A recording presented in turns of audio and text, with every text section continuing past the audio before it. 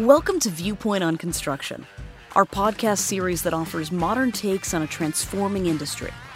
Beyond the latest construction technologies and best practices, this podcast series looks at the innovative ideas, creative voices, and forward-thinking themes that are shaping our industry. So sit back, relax, and enjoy the show.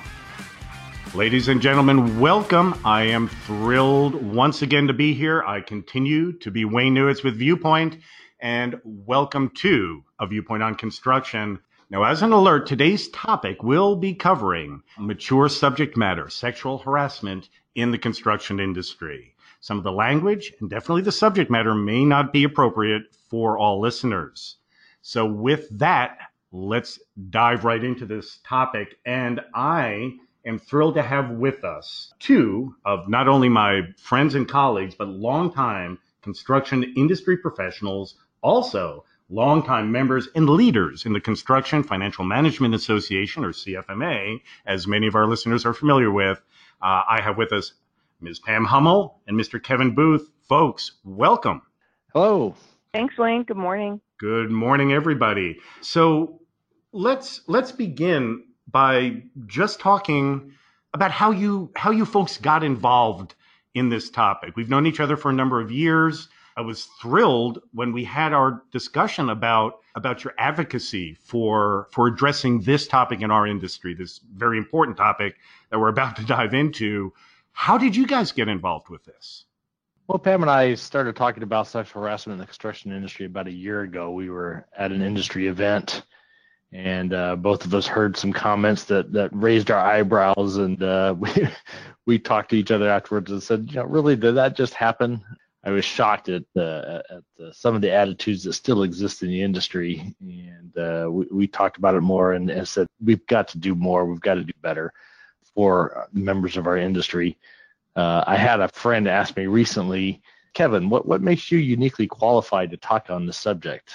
Right. I thought that was a very good question. I'm not uniquely qualified to talk on this subject. I'm just somebody who cares. I'm not an HR professional. I'm not an attorney. But I think that's the problem. The problem is that sexual harassment for far too long has been framed in that framework of human resources and employment law. Mm-hmm. And Pam and I thought there's got to be a better approach. Right. And that's how we started talking. Right. Yeah. I mean, as a human being, one should be qualified, at least to some extent, to understand and have a dialogue on this issue. Pam, what was your reaction when Kevin approached you? Yeah, it was, kind of one of those light bulb moments that people talk about. Kevin and I just said, gosh, are we still really in this place? Mm-hmm. He and I have both been in the industry for many, many years. And so like many managers and employees, certainly, we've had sort of the cursory employer protection focused HR training that everybody has to go through, 2 hours a year. And we really recognized that all that was really doing is acknowledging that workplace sexual harassment continues to occur with great regularity. So we want to figure out how to protect the employer from that, from the consequences of that. And that's not really where our industry needs to be. Mm-hmm. We need to be about diversity. We need to be about inclusivity, and we need to be about making safe workplaces for all of our folks. Yeah, I think it would be hard to argue with the value of any of that from multiple dimensions, not even just the human dimension, which I think we'd all agree is the most important, even from business dimensions. And no doubt we'll get into those discussions as we move forward. So let's dive into this very important, meaty, and sometimes sensitive topic. And let's start, if I may, with some kind of level setting, almost definition level discussion. I think we all have a sense, of course, for what sexual harassment is, but can you give us, your listeners here, a good working definition? How can we better think about this topic and what it is? No, absolutely. I think it's a good starting point. We have to define it. That's obviously part of the problem is that people today still don't understand what is or is not sexual harassment. Mm-hmm. Although I got to say that Pam and I are hesitant to dive into the technical definition because that's the same presentation that we've all heard 1,000 times. Sure. But it is important to talk about it and provide examples to maybe shine a little light on what some of those types of sexual harassments are that exists. So generally speaking, there are two categories, at least under federal law, of sexual harassment, and that is quid pro quo and hostile work environment. Mm-hmm. Can you elaborate on what those are then?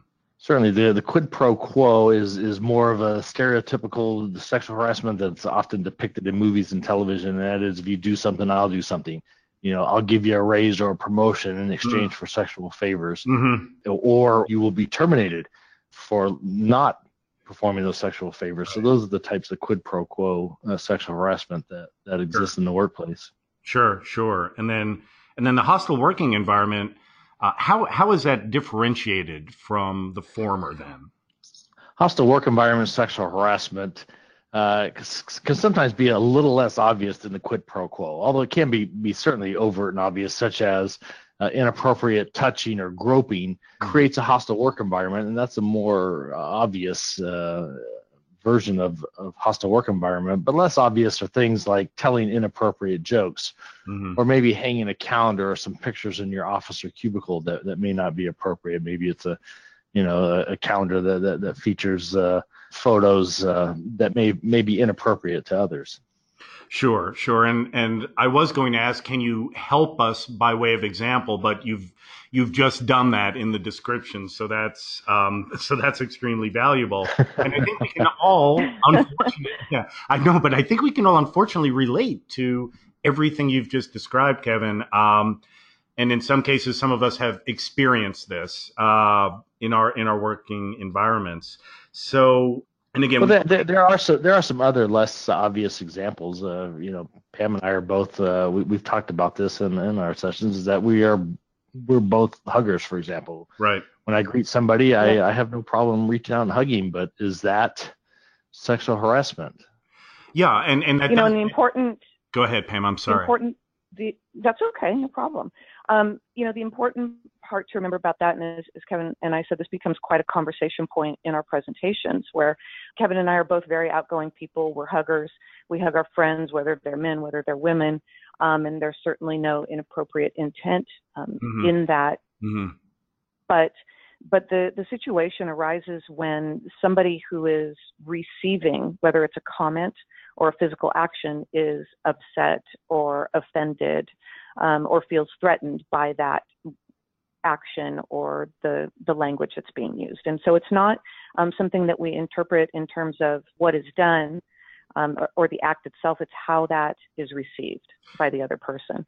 Sure. But you sure have to, when you're like we are, when you're a friendly, outgoing, physically demonstrative person, you do sometimes find yourself having to check yourself, and that's perfectly okay.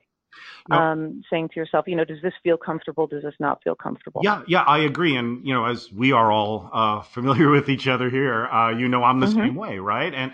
And yep. I also, have no bad intent. I'm just, a gregarious type of fellow, right? So hug you. Even if I've, just met you a few days ago type of guy. And my defense, if you will, for that type of behavior is always, I have no bad intent. Well, someone actually pointed this out to me and said, have you ever been in a car accident? Well, yes, unfortunately. And it was one that I was not paying attention. I ran a 4-way stop, but I didn't mean to. I didn't intend to hurt anyone, but yes, I wasn't present. I wasn't driving with all of my attention, and I caused something bad to happen. I didn't have the intent, but I could have prevented it. I could have been more aware of my circumstances and been a better driver. That was my light bulb moment on this whole topic of realizing that even if your intent is good, that's necessary, but not sufficient to address this issue. So thank you for letting me share my personal experience and my light bulb moment. Yeah, with this. So I couldn't have said it better. I mean, it's not just about intent. Right. It doesn't have to be intentional to rise to the level of sexual harassment. I think it's important to realize that, even though you didn't have the intent, if in fact you did harm somebody else, to recognize that, acknowledge it, and deal with it. No, exactly. And that was my light bulb moment again, better stated by you, Kevin. So I think a lot of our listeners probably share these light bulb moments when they've had an elevated realization of their behaviors and how they are affecting other people, particularly with regard to harassment. So let's talk about it now, though, specifically through the lens of the construction industry, because we are here talking to construction professionals on this podcast.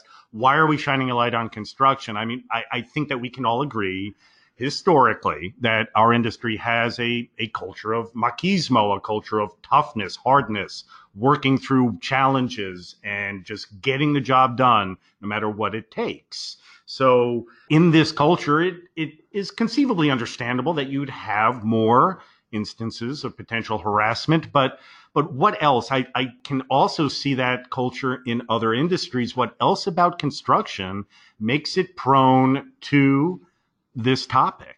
Yeah, I mean, we have a lot of risk factors in construction, starting with gender disparity. An analysis of data from the Bureau of Labor Statistics by the National Association of Women in Construction, NAWIC, in 2016 found that women comprised a meager 9% of the construction workforce. 9%. So well over 90% of the workforce is male. So we have a huge gender disparity. Matter of fact, that same year, the EEOC created a select task force to investigate harassment in the workforce, and they came up with several risk factors. And one of the biggest risk factors they came up with in harassment is a homogeneous workforce, whatever that workforce may be. If it's homogeneous, you tend to have some type of harassment or bullying of minority members of that workforce. And, sure. And when it comes to construction, obviously it's a workforce of men. And the problem with the homogeneous workforce is that the majority group tends to run in a pack, and you have a mob mentality that can take over. Right. And I think we've all, and certainly I know everyone listening has experienced that, if nowhere else than in, high school, right? With cliques and groups and folks who tend to have the, if you will, the social power and leverage over others. And so what do we do about this? Or are there other risk factors we also need to consider before we even get to a solution? Yeah, probably in construction, the next largest, if you want to call it a risk factor or characteristic of our industry, and it's because of the gender disparity that Kevin mentioned, is marginalization. And marginalization is really just so insidious because it's so common and so easily accepted. It takes different forms, of course. One can be the assumption or the implication that a woman is going to perform a menial task simply because she's a woman. This is really something that is a direct result of gender disparity. Mm-hmm. If you are the only woman in a boardroom, in a group of men, it's just commonly assumed that the woman will make the coffee, or the only woman at the business meeting will take the notes because she's the woman. Yeah. Or getting specific to the topic that we're discussing, there are folks that will walk into our session and kind of giving the wink, wink, nod, nod. Oh, I'm coming to this sexual harassment session to make sure that I know how to sexually harass women. Ha ha ha. And just sort of that casual acceptance that this isn't a serious issue that can be perpetuated because, of course, of the gender disparity and the marginalization that occurs because of it. And this is far down the list of reasons not to engage in this type of behavior. But in our industry in particular, last I checked, we have a bit of a workforce issue. And we could use more folks joining our industry, more young folks, more people, excited about construction, which is growing leaps and bounds right now as a segment of our economy. But yet we're still 90-10 on the gender disparity scale. My gosh, we could use more women in the workforce. So solving this problem is so important from so many dimensions, including a business dimension, and for our success as an industry. Oh, absolutely. Yeah. And in fact, in that 9% number that Kevin cited, that's the overall construction workforce of women in the field. That number plummets to less than 2%. Right. And so you're talking of 50% of the overall population. So you're really talking about a significant gap that if we could make construction a more appealing workplace for women, we could really do ourselves a lot of good. No, absolutely. In terms of certainly mitigating the labor shortage, but also just making it a more inclusive, positive, efficient work culture. For sure, for sure. And we want to talk about things that we can do, all of us, everyone listening can do to help address this issue. But let's talk a little bit more, if we can, about the impact that this issue is having on the industry, not only the individual victims of harassment, but the corporate victims, if you will, when this occurs. You two recently gave a presentation. I was very encouraged to see the presentation on sexual harassment at a recent industry conference. And as part of that, you talked about the damage that quid pro quo and hostile working environments have on a company's financial health, in addition to the damage done to the victims. Again, not to highlight that as the key here, but can you share with the audience a little bit about some of the things you discussed? We talked a little bit about the history of sexual harassment and how do we get to where we're at today. And that's, going back to a year ago when Pam and I first started talking about this, we shook our heads and said, we've had sexual harassment training in the workplace for 30, 40 years now. Mm-hmm. And apparently not much has changed in that time frame. So what is wrong with that training? Part of that has to do with the way the training is delivered. And how did we get here? And how we got here was that back in 1980, the EEOC made their first ruling that sexual harassment was actually a form of sex discrimination. Mm-hmm. Therefore, making it a violation of Title VII, otherwise known as the Civil Rights Act of 1964. So that was kind of the first big mention of sexual harassment being a problem in the workplace, which is hard to imagine because 1980 it wasn't that long ago. Right. But that's really the beginning of it. But just to solidify it, shortly thereafter in 1986, the Supreme Court ruled on a case that upheld that EEO decision. Therefore solidifying it even more. And that's when employers really started to wake up and say, okay, we this is a potential problem.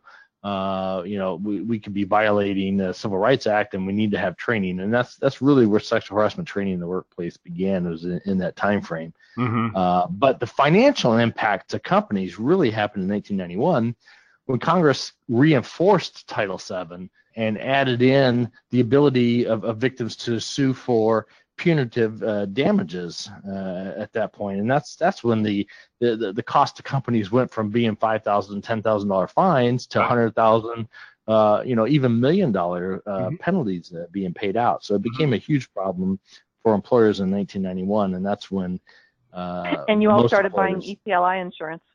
Yes, right. Exactly. A big boon for insurance there. Well, whatever solves the problem, right? But yeah, but speaking of the problem itself, so despite the highest courts in the land, legislative bodies issuing opinions and new laws regarding harassment in the workplace, yet it persists to this day. And you speak to many people who have different attitudes. Certainly you meet the folks who, as you mentioned, walk into a meeting like, ha, ha, ha, yeah, I'm going to learn how. Well, that's just disgusting, right? So you've got that end of the spectrum. But then you've got the other end of people who generally have good intent. We already talked about that. Mm-hmm. They have good intent, and they just want to make it. They just want to say something nice. My gosh, I can't even compliment Susan on her nice new outfit without getting in trouble. What has the world come to? Right? So Pam, you're laughing. Talk to us. Help us. How do we balance and I'm not laughing because it's a funny topic by any stretch of the means. Right. But Kevin and I, as we mentioned a couple of times, we've spent the last about year researching this, going over all the statistics and the studies and the evidence and the information, and as has ENR, Engineering News Record magazine, they recently had a cover story and published the results of their survey where they had over 1,200 industry respondents talking about the topic of workplace sexual harassment. So one of the things that Kevin and I have done along the way is we've talked to a lot of folks, a lot of our friends and colleagues and peers throughout the industry, and we get a lot of pushback. And at first, some of it sounds kind of funny, and then you really give it some thought, and we recognize that there are just a lot of outdated or uninformed beliefs. And sure, one of them is, gosh, and we've gotten this response from both men and women. I can't even give anybody a compliment anymore. That's what it's come to. Right. Really? Has it? Because it really hasn't. It's very easy to walk up to somebody and say, Wayne, that's a great shirt. And end of sentence. Right. Now, that's a compliment. That's a compliment. It doesn't feel creepy. I hope it's not received poorly. But yeah, there are a lot of ways to take that and make it creepy. Hey, Wayne, that's a great shirt. Really made me a lot of it. I'm very uncomfortable right now, Pam. I am too. Mission accomplished. Too. Well, I'm mostly uncomfortable because I'm wearing like a radial sweatshirt right now, and I feel underdressed for the podcast. But our point being, it's perfectly fine to give somebody a compliment. Sure. As long as it's a compliment and it's not creepy, that's okay. We're not the First Amendment police. By any means. Yeah, and not being, not being creepy is just it's not just a matter of intent. It's a matter of intent and execution, right? Sure, absolutely. So does one need to modify one's tone and timbre and language? Possibly, even if you have good intent.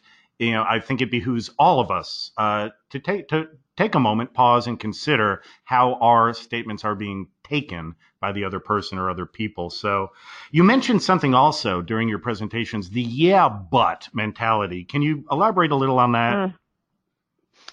Yeah, but. A lot of yeah, buts. That was very meta, Kevin, but yeah. Yeah. Yes. Yeah, so yeah, buts go like this. Typically, you have an employee that has been harassed at work, and they finally work up the courage to go to a manager, go to human resources, and discuss the sexual harassment situation that's going on. And the usual reply is, "Yeah, but Jim is a great employee. Jim is our best project manager. Jim is, and I don't mean to pick on Jim, but Jim was. Yeah, but Bob. Yeah, but Steve. Yeah, but Mike." But Jim has been employee of the month 4 times. Yeah, but Jim coaches his son's little league. Yeah, but Jim is married. Yeah, but this could ruin his marriage. This could ruin his career. Yeah, but. And the problem with the yeah buts is that if you have a zero tolerance policy, yeah buts destroy that zero. It takes all the integrity out of zero tolerance. It gives you an out. Well, where does it stop? Where does it stop? Yes. Right? Where does it stop? Exactly. Yeah. And so we really need to work on thinking about the yeah, because if you start anything you start with yeah, but whatever you're following up with after yeah, but probably is not going to help the situation any. That's great advice. So for those listening, especially if you're a manager of other folks and you are on the receiving end of hearing the yeah, but probably should be at least a bit of a yellow flag for you to pay close attention to the next statement coming. And one of the points that Kevin makes in our presentation that I think is so important is having the ability to hold two thoughts as being accurate in your mind at the same time. Maybe Jim is a great project manager, right, but he also might be the guy that's sexually harassing the receptionist, and those two things can coexist. No, it's a difficult difficult thing to deal with. Right.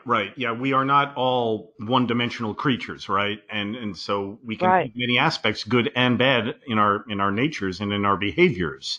And so we should all individually and as groups and team leaders encourage the good, and let's work on the bad. And so let's actually, if I can, folks, let's move into that. Let's move into working on this issue.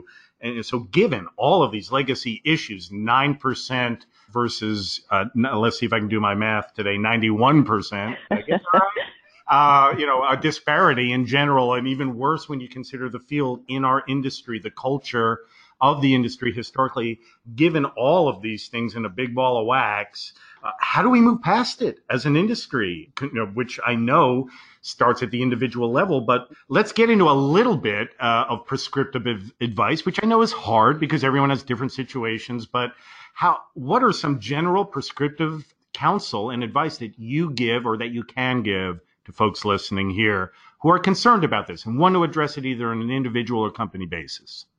Well, certainly, I think the where we can start is by hiring more women. Mm-hmm. We could get more women in the workplace. That will help dilute the homogeneous workforce and erase some of that gender disparity, and that will go a long way towards helping the problem here. Sure, but for the until we get to that point, what are there some things that we can do?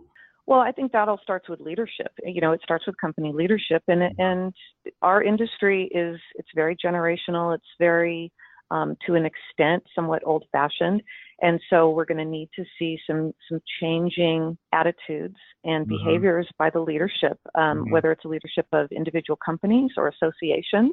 We're going to need to start seeing those leaders kind of step up and have those difficult conversations. Sure. Like we're having now. It's not necessarily a comfortable topic, but it's one that needs to be had, and communication really helps bridge those gaps. So leadership is demonstrated in a lot of ways. Something as simple as kind of going back to your workplace and sitting with a female coworker and asking her, is there anything about our workplace or our work environment that makes you uncomfortable? Right. Or makes you feel unsafe? Right. And then listen to what they have to say and make sure that leadership, your corporate leadership, understands that. And as with most self-improvement programs, whatever they may be, step one is usually acknowledgement, right? Or awareness. Let's be aware. Let's acknowledge first. If we get to that point, in my opinion, we've taken that first step, which is always the hardest step on any journey, right?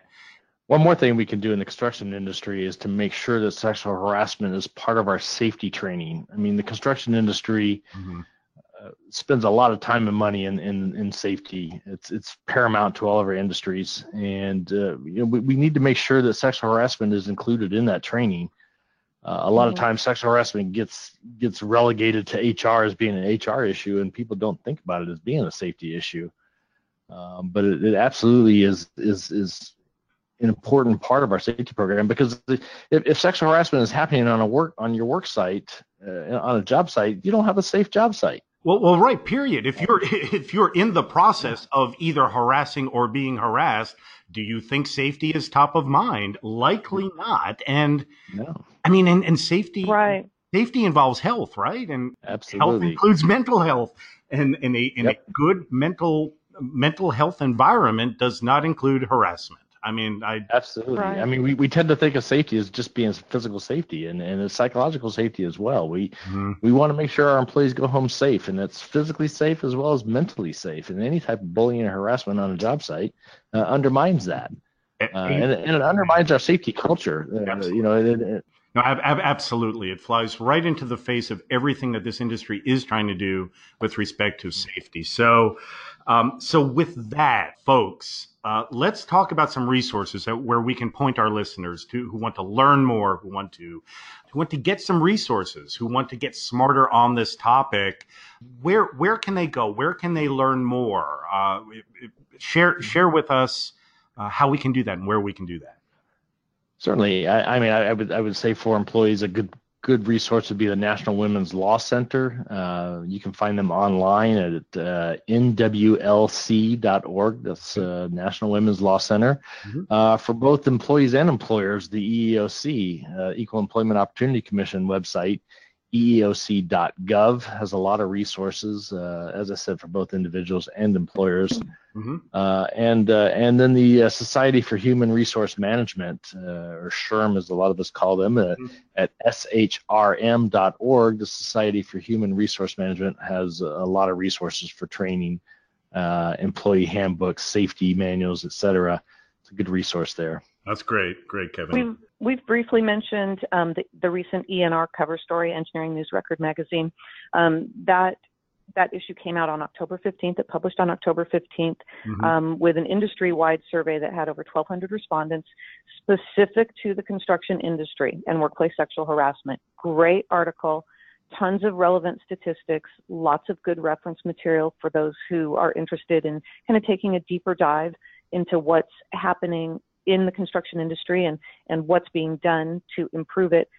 There's also some great industry leaders, companies like Caterpillar, Moss Adams, the Iron Workers Union, other construction companies, Webcor, Austin Industries, all of whom have put in place women's initiatives and are really leading the industry by example. And you can jump on any of their websites to find out more about the women's initiatives that they are putting in place and supporting through their company leadership. Oh, that's fantastic, Pam. And, hopefully one day down the road, when we're trying to list companies like you've just done who have done this, we wouldn't be able to because the list would be too long. And I look forward to that. Absolutely. Day. Look forward to that day. Absolutely. All right, folks. Well, I warned you about this in advance, and you still agreed to do this podcast. So our listeners, our regular listeners, know what's coming.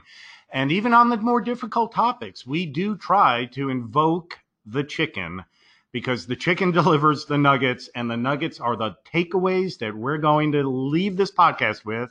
Right, everyone?